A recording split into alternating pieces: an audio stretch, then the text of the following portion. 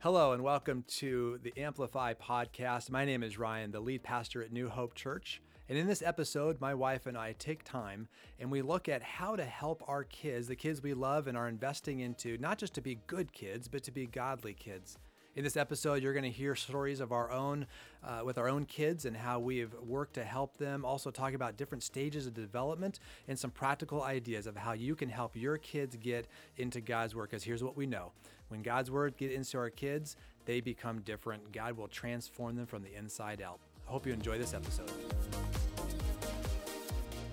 We're going to take a little bit of time while the kids are in class, and I know they're excited about the pumpkin carving and all of that. To hopefully encourage you. My name's Ryan, this is Laura, if we haven't met us before, and also want to introduce you to our family. They're up there on the screen behind if you don't know our crew.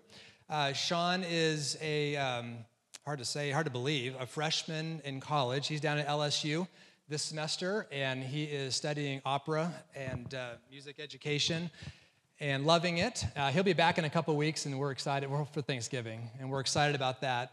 But when he comes back, he has a beard now, so he looks really different. It's going to be kind of fun to get our hands on him again. Megan, who's also in the picture on the right, she is a senior at ADM High School, and actually today just found she got accepted to her college of choice, so that's exciting. Elena is a sophomore in high school, and then Ashlyn is a fourth grader, and obviously here tonight and headed down the hallway with the other fourth graders, and so we have quite the crew. The older three are all 18 months apart. So in terms of parenting, which is really what we're talking about tonight, we had a season where we had 3 in diapers, 3 really close together, and then we had a gap and had Ashlyn later on. But we are excited to share with you tonight and hopefully try to encourage you a little bit. So where to start? God gave us these amazing, beautiful children, and we both had very different upbringings as far as... I grew up in a Christian home. My parents were missionaries, so I grew up overseas, and the word, scripture memory, all the Bible stories were just like the back of my hand. I knew them, hands down. Ryan didn't grow up in a Christian home, so he did not grow up with any of the spiritual disciplines that we were hoping to incorporate into our family. So getting married, having these children, we were like, okay, how do we do this? Where do we start?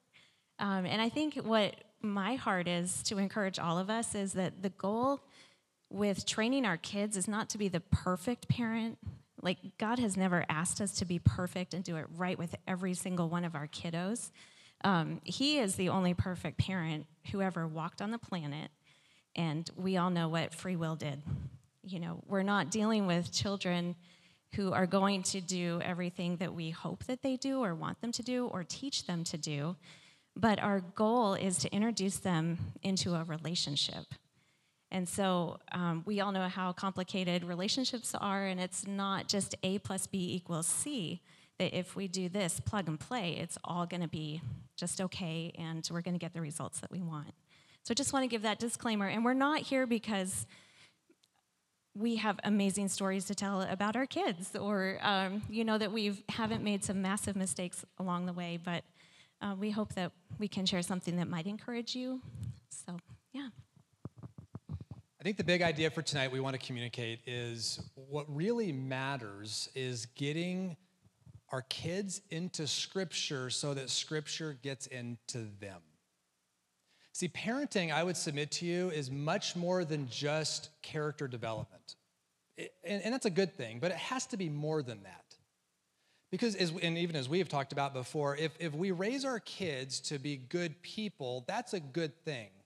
But if we help our kids get into Scripture and again, Scripture into them, we know that's transformative. If you parent them toward the first, meaning character, that doesn't necessarily mean they're going to capture what it means to have a relationship with Christ. But if you parent them toward a relationship with Christ, they'll get the character, because he's going to help build that into them. And so it's really a simple idea for tonight, but tonight we want to talk about and focus on Scripture and helping our kids get into them and hopefully share some practical ideas. And as Laura said, this is not about being the perfect parent or or having it all figured out, but hopefully there's some tools and some ideas you can take with you that will encourage you and help you. I want to start with a couple of scriptures, though, and they're going to be on the screen behind, so I mean, you don't have to turn in the Bible or your smartphone, but two scriptures. The first one is from 2 Timothy chapter 3, verses 16 and 17, maybe a familiar verse. In fact, both of these probably are. But I love this one as a reminder, both for ourselves, but also our role as moms and dads. For all scripture is God-breathed and is useful. I'm going to pause here real quick because we're not talking about with the Bible just any other book. There are a lot of wonderful books. We even brought some books somewhere that we're going to talk about later on to encourage you maybe to engage with. But scripture is, it says in Hebrews, is living and active. This is not like any other book. And so here we see it's God-breathed and it's useful. And I've italicized these key words because I want us to really connect to these ideas. As you see, for teaching, rebuking, correcting, and training in righteousness. Now, as you look at that, it may just feel like a big word salad of just these sort of random words that are, yes, important, but there's actually a lot of intentionality behind these words and what Paul's communicating. To illustrate that, I want to sort of stand up, and I know I'm going to go down here. Maybe you can't see me as well. But the idea here is that Scripture, being God-breathed and useful for you and I and for our kids, is useful first for teaching. In other words, the Bible helps us to know the direction we should go. So I want you to imagine with me a path. And the path is just going straight down here. And so the Bible teaches us this is the path, this is the way that we should walk. But if you're like me and your kids are like you, etc., there's going to be a point where they're going to go off path, right? That's just going to happen. Sin, nature, etc. Scripture then is also useful for when that happens. So you taught the way to go, you go off path. It also is good to rebuke. It's the stop sign. It's the dashboard on the car that says stop, pause, warning, you're going the wrong way. Scripture is helpful as the Holy Spirit uses it to rebuke the person. Stop. Third, what's the next word? Correct, to get us back toward the path that we're supposed to go. And then as we go, then the final word is training. And of course, the idea of training, teaching is not training, and training is not teaching. Training is when you help somebody, you teach them what it is that they're to learn. They go through an experience where they have the opportunity to learn it and can reflect on what they've learned. Teaching is oftentimes disseminating information. And so hopefully you see this full arc of correction here and coaching, if you will, that Scripture has. It's useful for teaching the way you should go, rebuking you when you get off the path, correcting you back to the way God wants us to go, and then finally training us, and as the Scripture continues, in righteousness, so that the man or person of God may be thoroughly equipped for every good work. I don't know about you, but this is what I want for my life and for Laura, but also for our kids and obviously for you as well. This is the role Scripture plays in us. It's indicative then of how important it is to get our kids into the Bible. Here's another one. Jumping back to the Old Testament. Deuteronomy chapter 6. This is an important chapter for the Jewish people. The Shema is here. This is also where Jesus pulls the great commandment from. So as you read there, love the Lord your God with all your heart and with all your soul and with all your strength. These commandments that I give to you today are to be on your hearts. Now, I'm going to pause real quick. What I did here for the PowerPoint slide is I italicized the verbs. Just a scripture reading tip. When you're reading through Scripture, pay attention to the verbs. These are strong words, and they speak to how we're to, in this case, both for our own lives, but also, as you'll see, for our children, to help them get into Scripture. So impress them on your children. Talk about them when you sit at home and when you walk along the road, when you lie down and when you get up. What's that referring to? That's just referring to life, isn't it? It could say for us, as you're driving your kids to soccer practice, as you're running down to Fairway to pick up something for dinner, as you're driving your kids to school in the morning, whatever it is you find yourself doing as you're with them, talking about it, making it a present thing. It's not just for Sunday school. It's not just for Sunday morning, that we would, as it says here in this impressing on our children process, that we would be open and willing and intentional to talk about Scripture with our kids, what you're learning, what you're reading, what are they reading, etc. It continues on. Tie them as symbols on your hands and bind them on your foreheads. In other words, make them a present part of your life. The symbols, this is poetic wording, if you will, but tie them as symbols on your hands refers to actions, and so how you live daily life. Bind them on your foreheads, how you think. Of course, how we think is how we live, and so it's also making this an important part of our lives. And then finally, write them on the door frames of your houses and on your gates. This last part is about identity. There's another scripture, I believe it's in Joshua, it talks about how, as for us and for our house, we will serve the Lord. This is who we are, and this is what we stand for, and this is how we operate, and these are the values that we as a family, a household, will live by. And so that's what this refers to, that this writing on the door frames of your house and the gates is identity. This is who we are. This is what we stand for, and this is a value that's important to us. And what, of course, we're talking about is Scripture. Yes, that we read it, that we talk about it, that we share it, that we ask questions and dialogue, both with spouses, but also with our kids. But I hope this communicates more than anything is urgency and importance. If we don't help our kids get into Scripture, we've missed something significant. Check out this quote. This is by D.L. Moody. He said, "The Scriptures weren't given to increase our knowledge. They were given to change our lives." And that's what Scripture does.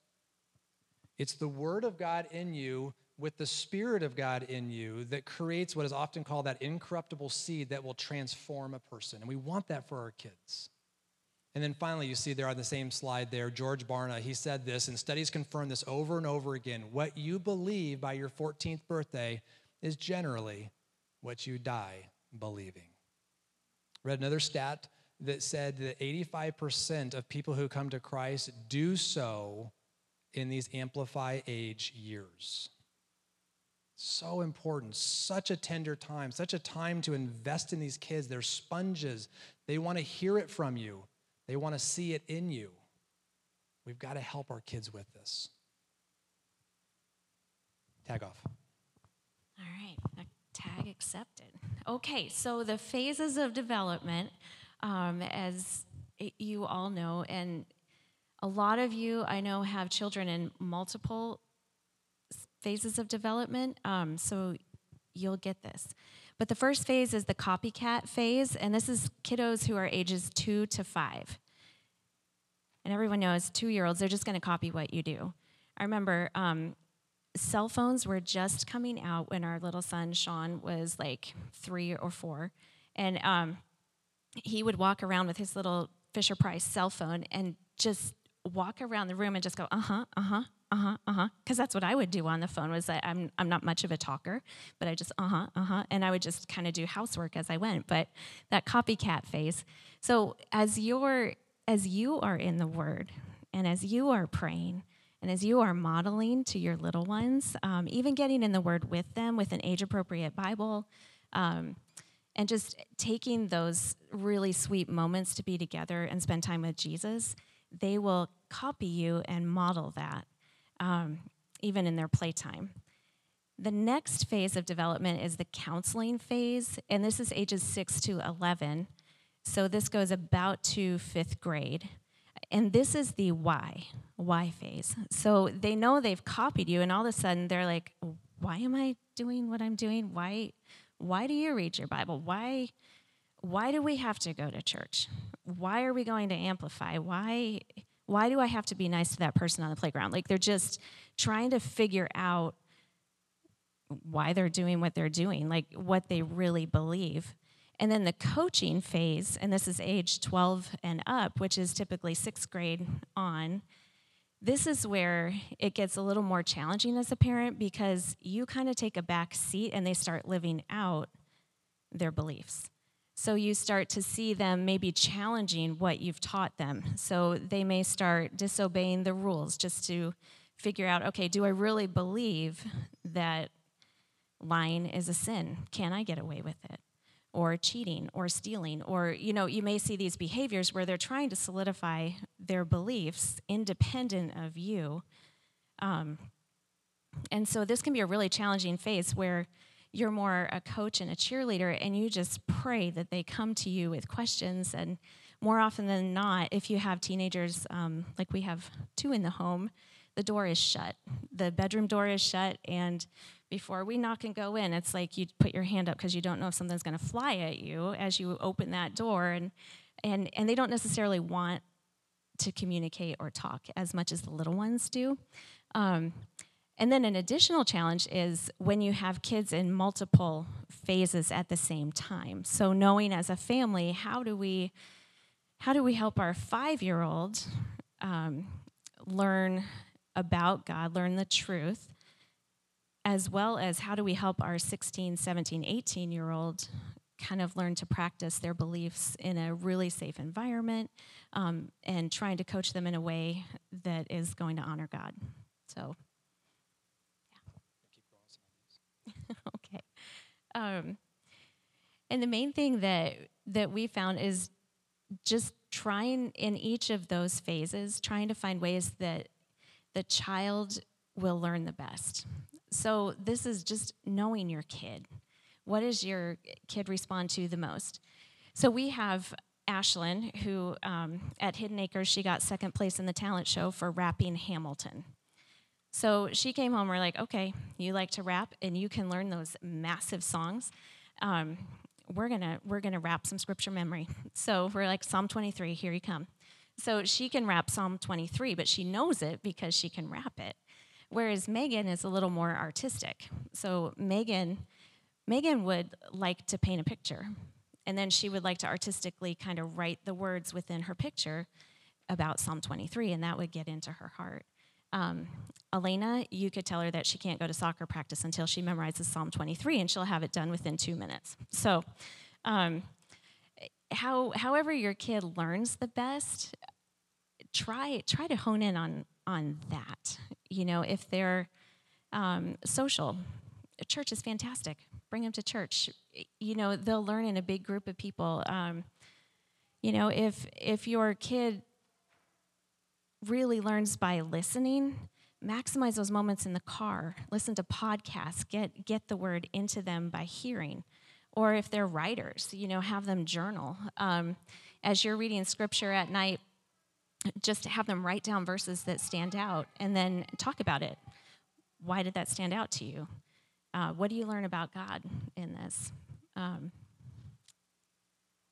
So yeah, those are just some ways just to hone in on your kid's specific phase that they're in, as well as their learning style. I'll just add one other thing to that and here's the challenge as we begin to close this evening. The challenge is to find one way, and maybe you're already doing something, and I applaud that, and keep that going that's effective. But if you're not currently, just to find one way that you can begin to encourage your kids or do it with your kids to get in Scripture together. But here's what I know about you, and here's what I know about me. We're busy parents, and we have busy kids. So when do we do this? And Laura talked about some how ideas of some things you can do, but when do we do this? And that's to be the other key piece is you have to decide as a couple, as a family or whatnot, when are you going to do this? Is it going to be at dinner time? That we're just going to take 5 minutes at dinner time or 10 minutes or open a conversation, that's when we do it. Is it bedtime? Is it after school? What is it that works well for you and your rhythm and your family? Because if you don't name the time will pass you by. And weeks will pass by, and you'll blink and be like, the heart is willing, it just never actually happened. And so that's what I want to encourage you. How are we going to do it? When are we going to do it?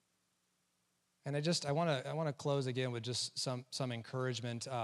We've said often we did our best parenting before we had kids, because we'd look at all the other parents and be like, oh, we would never do that. Then you have kids, and you realize, wow, this is hard. This is really hard and humbling. And there's been plenty of times, that maybe like you, we've thought, this isn't going well. And I don't think this is going to turn out well. But grace. And God shows up, and God does amazing things. Stay the course. Don't give up. Don't quit. Keep planting seeds, which brings us to why in the world do we bring so many watermelons on a night when we're carving pumpkins? We walked in the building, everybody's like, you know we're carving pumpkins, right? Not watermelons. Yes, we know that.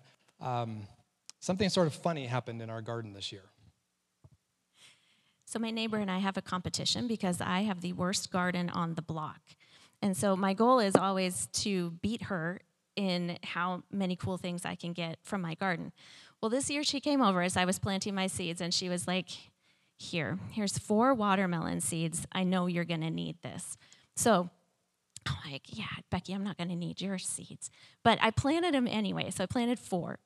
So, 10 days goes by, all of a sudden 4 watermelon seeds pop up. My seeds aren't coming up that I planted. And I'm like, oh man, Becky's right. I need these watermelon seeds. Well, a rabbit got into my garden and ate 3 of them. So I had one watermelon seed. And out of that seed, this isn't even all the watermelons, but the watermelon took over my whole entire garden. And we have so many watermelons. But we thought, what an awesome example of one seed. And as parents, keep planting those seeds because you never know the fruit that will come out of it, and how much fruit. And, God is responsible for the fruit, and he's responsible for our kids, but our job is to plant seeds, to water, to tend it, and he is the one that makes it all grow. It's all God. We had a really cool win with our son, and some of you know our son. He's very intellectual, loves to argue. I always thought he would be a lawyer. He'd be fantastic. Growing up in a Christian home, he knew the word, he knew the stories, he read the Bible, I don't know how many times. He came to a point where I think because his heart for people, and then what he saw Scripture say, he just couldn't align the truth of the Bible with what he saw going on in society. And so he came to a point where we were really afraid he was just going to reject the Lord. And we were just praying like crazy. And anyway, sending him off to school, we were like, okay, Lord, he is yours. We have done our best, and we love him, and we just hope that he has a heart for you. Well, so he goes to LSU. 1 week after classes, Hurricane Ida hits. So he's on mandatory lockdown in his dorm. And at that time, all of campus had been evacuated, and he was left with like 7 to 10 guys in his dorm. And for some reason, all of those guys wanted to hang out in Sean's room. So they barricaded the windows, and they were all just kind of waiting for the storm to hit. And I'll skip through a really long story, but they lost power. The guys were scared. They got power a couple days later. And during that time, though, they had a lot of time to talk about spiritual things. And it was fascinating to us that Sean was the one who was leading the charge of like, okay, no, here's why Christians believe what they believe, and here's why the Bible says this is a sin. And he was able to articulate that, what the Bible says is a sin is based on the character of God. And so he was able to introduce those concepts to those guys. Well, there was one guy on the floor, and there were several other things that this gentleman was really passionate about, but he was very angry and started to be very aggressive physically, verbally, emotionally toward some of these guys who did acknowledge that the Bible was the truth. And it got to a point where the guys would not go to the bathroom by themselves. They would not walk outside by themselves. And so we were like, okay, Lord, do we get involved? Like, what do we do? He's an adult now. Well, it turns out a lot of the people on the floor, when people started coming back to campus, they started a petition against this guy named Zane. And they wanted him out of the dorm. They were like, we just don't feel safe. He's threatening our rights here. And somehow Sean got appointed as the person to do the interviews for why. And then he was supposed to submit it to the authority for the dorm. So Sean was like, okay. And he did the interviews and got a phone call from Sean, and he was very upset. And he was like, Mom, I'm mortified. And I was like, what happened, buddy? He's like, well, I submitted the document. Turns out some people lied to me. He said, I don't do that. I don't lie. I don't lie about people, and I normally do my homework, and I can't believe I submitted to the president of housing department to get this guy out of our dorm. Lies. And I'm like, okay, what are you going to do to make it right? It's like, well, I need to go back and fix it. Right. Yep, you do. And he's like, and then he kept talking because he still was carrying some guilt. And in the background, his roommate kept kind of calling out, like, Sean, you're fine. You just let it go. Everything is okay. And I was like, Sean, what's going on? He's like, Mom, I feel guilty. I'm like, why? He's like, well, I hurt Zane. I'm like, yeah. And then, his roommate's like, let it go. You don't need to apologize. You don't need to do anything. I was like, Sean, what does the Bible say? He's like, I got to go to him. I say, yep.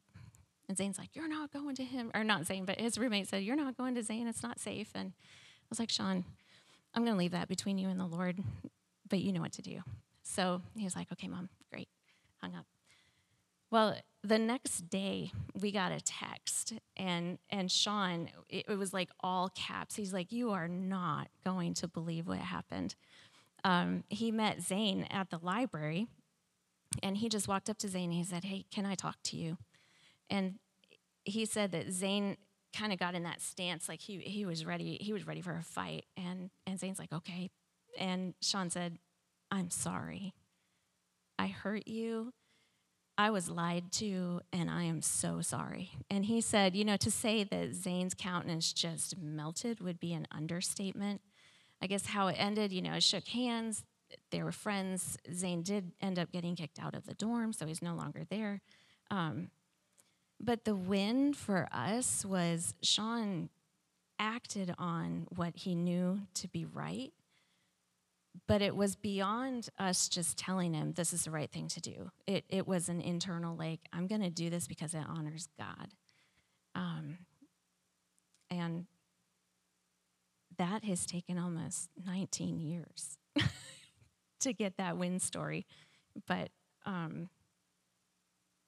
yeah, we're not going to even pretend that parenting isn't messy and that the issues that even I know some of my friends sitting here are going through, they're huge and they look like mountains. And I think we just want to encourage you, don't give up. Sometimes I remember telling Ryan, like, I know why God destroyed the earth with the flood.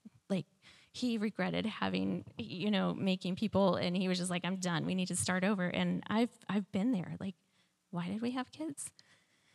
But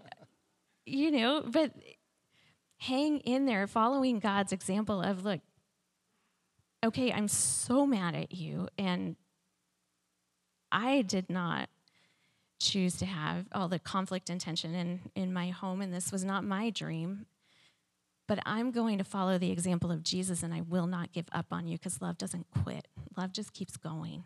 So I think that's our encouragement, especially with just getting in the Word, loving your kids enough to get the truth into them and walking alongside them. Absolutely. Keep planting seeds, because there's a lot of the roommate voices out there with our kids, right? And they're speaking to them. But they got to have God's voice and God's perspective. So time is 7:30, so I want to pray. And there's also some resources here. Can you just mention those really fast? And then while she's grabbing those, we brought these because we don't want these. So if you want a watermelon, please take one. If not, it won't hurt our feelings. We'll just throw them away. So. Well, and if you get this one, you can see the rabbit tried to eat it, but it didn't. It didn't get in through the skin. And our daughter Elena wanted to see what color it was, so she cut a window, but it's yellow. So if you pick that one, there's a window in it. But we have too many watermelons, so you all are welcome to them. This is a fantastic resource, talking with your kids about God. Really good. It's just beyond like the characters of the Bible, but going back to like, who is God? Why do we do what we do and believe what we believe? Mama Bear Apologetics, this is fantastic as well. They have a blog, they've got podcasts, and this helps with the reasons of our faith. Very, very good. And then I know a lot of us moms are going through Lies Girls Believe. and the truth that sets them free. So this teaches the girls how to get into the Word. They're learning to underline and then pick out the lies from culture, but then apply the truth of the Word. So those are some good ones. And then just good resources are like lifeway.com. You can go there and you can just type in, Bible studies for boys or Bibles for different age groups. Amazon has a bunch too. So, yeah. Yep. So when you come up to get a watermelon, check out the books, and they're here for you to thumb through and see what you think. Can I just pray for you, for us, and then I think the kids are coming back in, and we're going to carve some some pumpkins tonight, all right? Let's pray together. Father, thank you for tonight and the chance to, as families, come together, the chance for kids to get invested into, but I pray, too, for us parents that we would have encouragement. And we thank you that we don't venture down this road alone. You walk with us. You give us the wisdom we need. And Lord, we just, tonight, as parents, we humble ourselves to recognize we need your wisdom. We need your favor. We need Holy Spirit for you to work on the hearts, minds of our children. We love them, and they're not ours. But we have them for a season to steward them, to love them, to invest into them. I pray that you'd help us to be faithful to get Scripture into them any way we can. And we know that as those seeds are planted, there will be a return. We praise this in Christ's name. Amen. Hey, thank you for listening. I hope it was an encouragement.